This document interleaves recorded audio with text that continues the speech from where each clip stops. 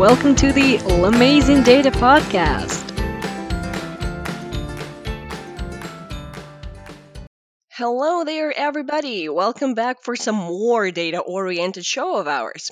So previously we talked how machines learn to understand human speech. But obviously, to be able to teach the machines some human talk, we need to know it well ourselves.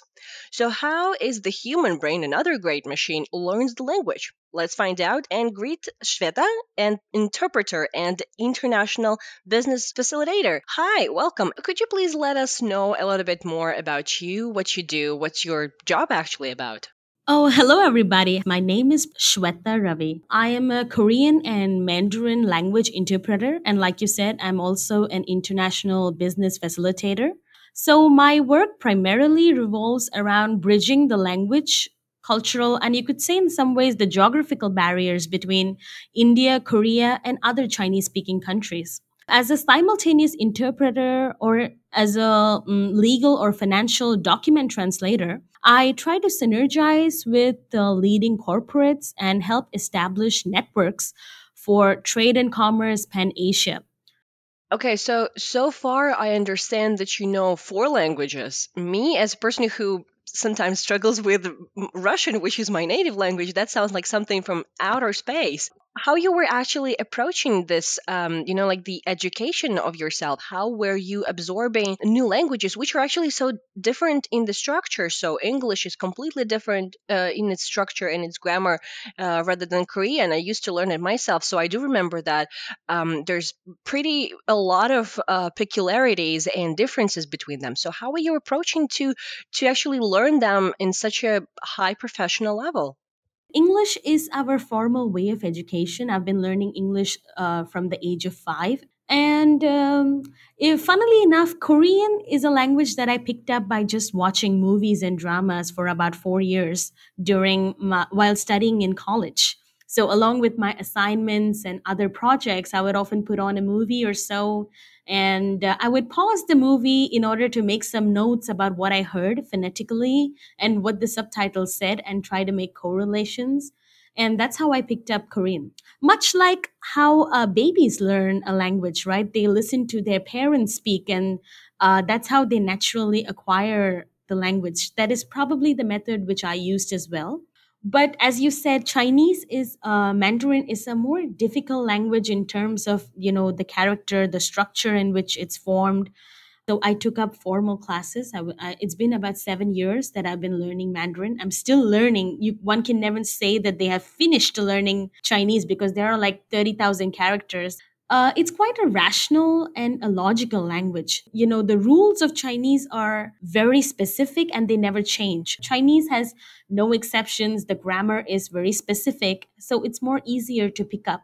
It actually reminds me about one of the experiments which was conducted many, many years ago in terms of trying to prove whether the machine actually understands what it is doing and what is it talking about. There was the experiment called the Chinese room. The main point was for the player and for the facilitator to be exchanging little cards with the Chinese characters in order to make a conversation. But the point is that following the rules of exchanging those characters did not actually mean that the player understood those characters. So sometimes I feel that this might be, like a common misconception. If you just know how to use the characters and you know the places where to put them, that does not really allow you to know the language, but it kind of helps you to operate through that.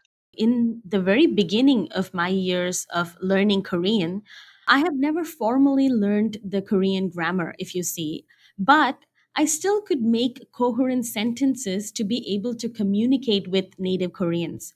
So a lot of them would tell me that, okay, you're deriving the sentence which makes like about 80 or 90% sense, though it's not grammatically perfect, but you're able to communicate your idea across. Just like I said, as babies learn, I may not know the exact science behind, or the lexicon knowledge of how the structure is supposed to be formed, but because I've heard the language and the pattern of use over time, so I know by instinct and insight that this is the way to approach this sentence. And I feel that it does meet the goal of language, which is basically communication. If my ideas can travel through my thoughts and go to your mind, I feel that the purpose is already served. Is that applicable in terms of the technology for the assistant, for example, or for the support line to be just capturing the idea, but not to be following the full structure? So, for example, when you will be calling to a bank asking for assistance and providing some, like broken explanation of your problem to the machine, and machine will be giving you the semi-broken explanation of how to solve that. That might be actually, bringing you to the right point. So you're making conversation, machine's learning, you're learning, but would that actually help you achieve your goal? Well, actually, in this particular case, I must say that if the machine is going to be completely independent of human intervention, there is a machine but there is a human behind who is guiding through to make a judgment whether this can be used or not. But if there is a machine that is independent of any human intervention, it's going to be on its own giving advices, then of course definitely there is something that's lacking and needs to be fixed. You actually mentioned that you were learning throughout corrections from people who were, like knowledge keepers. So the native speakers who actually knew how to do that precisely. So, and in a lot of cases, this is the approach which is used to educate machines. So they're making mistakes, and the human, who is kind of the knowledge keeper of the language, is making the corrections to them. Would that be the universal approach to whatever you do? So you always need to have someone to be an expert in the topic and in the language, in the speech that they're making, for them to explain that to you and correct you throughout your understanding. Or maybe at some point that would be, like a way to not be guided by someone. What I'm actually driving from is that I'm a huge fan of future thinking, invasion, and stuff. And what if we sometime come across the knowledge which has, like no expert in that, like some other civilization from outer space, and there would be no one to guide us through that? What would be the learning approach in that situation? Wow, that's an interesting idea about, a language that none of us have an idea about. There's always going to be this constant evolution. So somebody put on the hat of an expert and quite keep developing software or the language to keep everybody in pace. That this is in trend, these are the words in trend, this is the pattern that we follow. So there's always going to be somebody who's the flag bearer, who's going to take the leadership to lead the rest of the crowd. But as for if you say if there is a language that nobody has any knowledge about, then I think anything works, right? There's no rules, it's a free ground, and I think there's a lot of room for creativity in that. That would be something really interesting. The technology are moving so fast and they're evolving on an extreme speed, and sometimes you see that various professions are getting eliminated or human impact is getting minimized in terms of what they're doing. I do realize that it's not going to be, like tomorrow or a couple of years, but it also might be not a very professional example to quote sci-fi, but I'm still going to do that. So for example, if you've seen the franchise Star Wars, in the very beginning there was the this golden medal robot C3PO who was the interpreter. So he knew extremely many languages across galaxies, and he was actually working as the interpreter with whoever he collaborated. Wouldn't that be actually our final destination kind of thing? That the interpretation and the translation and this kind of support part of your job, what you're doing right now, would be mechanized and technologized, if there's the verbs actually exist and I'm not inventing them now, to the extent when the job that you are doing right now would be totally okay to be fully shifted to the technological side. How do you think your job is going to evolve in the future, and what future is actually out there for it and for you as a professional? A lot of people even today are experiencing that some of the jobs that human beings had right now are been completely automized. It's quite dynamic, just like Charles Darwin says that it's not the strongest or the most intelligent species that survives, it's actually the species that adapts best.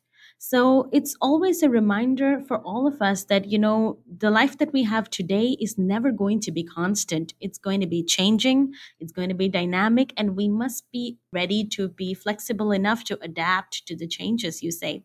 When we're talking about interpretation or translation as in industry, Well, right now we still have maybe Alexa or any other voice system that may not catch our accents. She may just like, "Oh, I didn't catch that." Is what is the reply we get most of the times. But there is definitely going to be a future where everything is going to get automized and there's going to be machines that can do things with more finesse and eliminate any form of human error. So that is definitely a future that we are waiting for, but are we prepared? I think that's a question I would leave to speculation of our listeners. So, if the world is changing so fast, and you do understand and admit that in the future there might be some advances on the side of technology rather than on the side of a human interpreters, for now, for this year 2020, with the crazy year we're living, what makes you special and keeps you in the business? Well, for now, if you see most of the apps that we are using for interpretation or so, they still work on a very structural level. I feel they take the words in a very literal context and just find the equivalent word in the other language and juxtapose that in a grammatical sentence. So if you see, the sentence makes grammatical sense, yes. The words have been interpreted into another language, yes, but sometimes it's possible that it doesn't fit in the context. So there is still some room, there's a bubble for context and deeper meaning, which right now the machines or AI and other softwares have not reached, so to speak. And that's where I come in to finally be to make the judgment, to put on the expert hat and choose what information I must take and weed out the information that's unnecessary. Which very, very smoothly brings us to actually this particular problem. As you've mentioned, that a machine sometimes is very straightforward in what they're doing and how they are translating the context, sometimes missing part of its meaning and not preparing the, like enough of the insight for the person to absorb that. So, you know that we always play a little game with our guests. And today I would like you to be sort of in the shoes of a person who has to figure out what has happened and who is that person working with. So I have the Belarusian poem, which is prepared by the popular Belarusian poet Yanko Kupala, to be translated by both Google Translator, and I took the translated version by the lady who has been doing the Belarusian translations for all of her life. Her name is Vera Rich. Unfortunately, she passed away, but she left a huge research work onto Belarusian poetry, and she actually translated a lot of Belarusian poems into English. So I have picked one poem which was translated by both, and I would be reading you out some of the passages, and I would need you to try to understand who actually translated that, a person or the automatical translation. I do realize that it's a little bit of a Wow, I'm a detective now. Sure. kind of like more of a guess game thing, but I'm actually very interested to see what kind of hints it would give you to actually figure out who is who. So let's start and read the very first passage. Sure, I'm excited. Okay, here it goes. And say, who goes there? And say, who goes there? In such a mighty throng assembled, O declare, Belarusians. Oh, that must be done by a human for sure. It's more metaphorical and it uses adjectives to describe it in a more poetic fashion. Okay, that is correct. And what they carry in their thin shoulders, on the hands in the blood, on the feet in their shoes, my resettlement. The second one is by Google. Puts it in a very structural, blunt, tasteless fashion. That is correct. Next one. And to what place do this grievance bear, and whither do they take it to declare? To the whole world. One is by a human. Well, again, talking about grievances and it's rhyming, right? Declare and bear, and Google cannot do that yet, I think. Okay, okay. And go to the last part. And what is it then? For such so long they pinned, scorned through the years, they, the deaf, the blind, to be called humans. I think one is by a human. That's just my way of approaching it, that it's more poetic and more detailed. Okay, well, anyway, you got that correct. Very good. Thank you very much. Thank you so much. This was fun. as a part of the conclusion, you've seen that in terms of the game, there is a very straightforward difference between how people are approaching the translation and how machines are approaching the translation. How do you think, will the machines ever be as poetic as the human translator? Or that would be some perk which only humans have and something that would actually keep them in the business for a really long time? I feel machines, no matter what data we encode in them, they're never going to have those elements of feelings and those elements of perception that human beings possess. So I think this level of beauty, this level of metaphors, and the way of poetism, it's something quite difficult for me to imagine coming from a machine.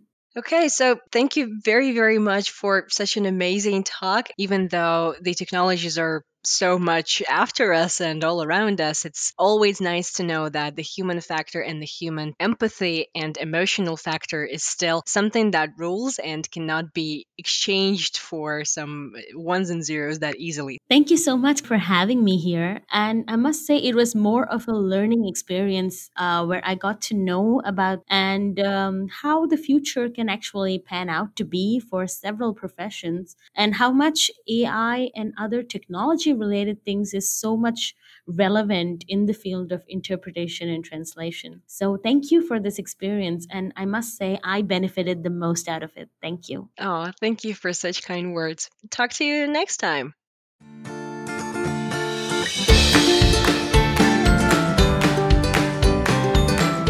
This has been another episode of L'Amazing Data Podcast. My name is Ksenia. Stay tuned for more awesome stories about data and have a great day.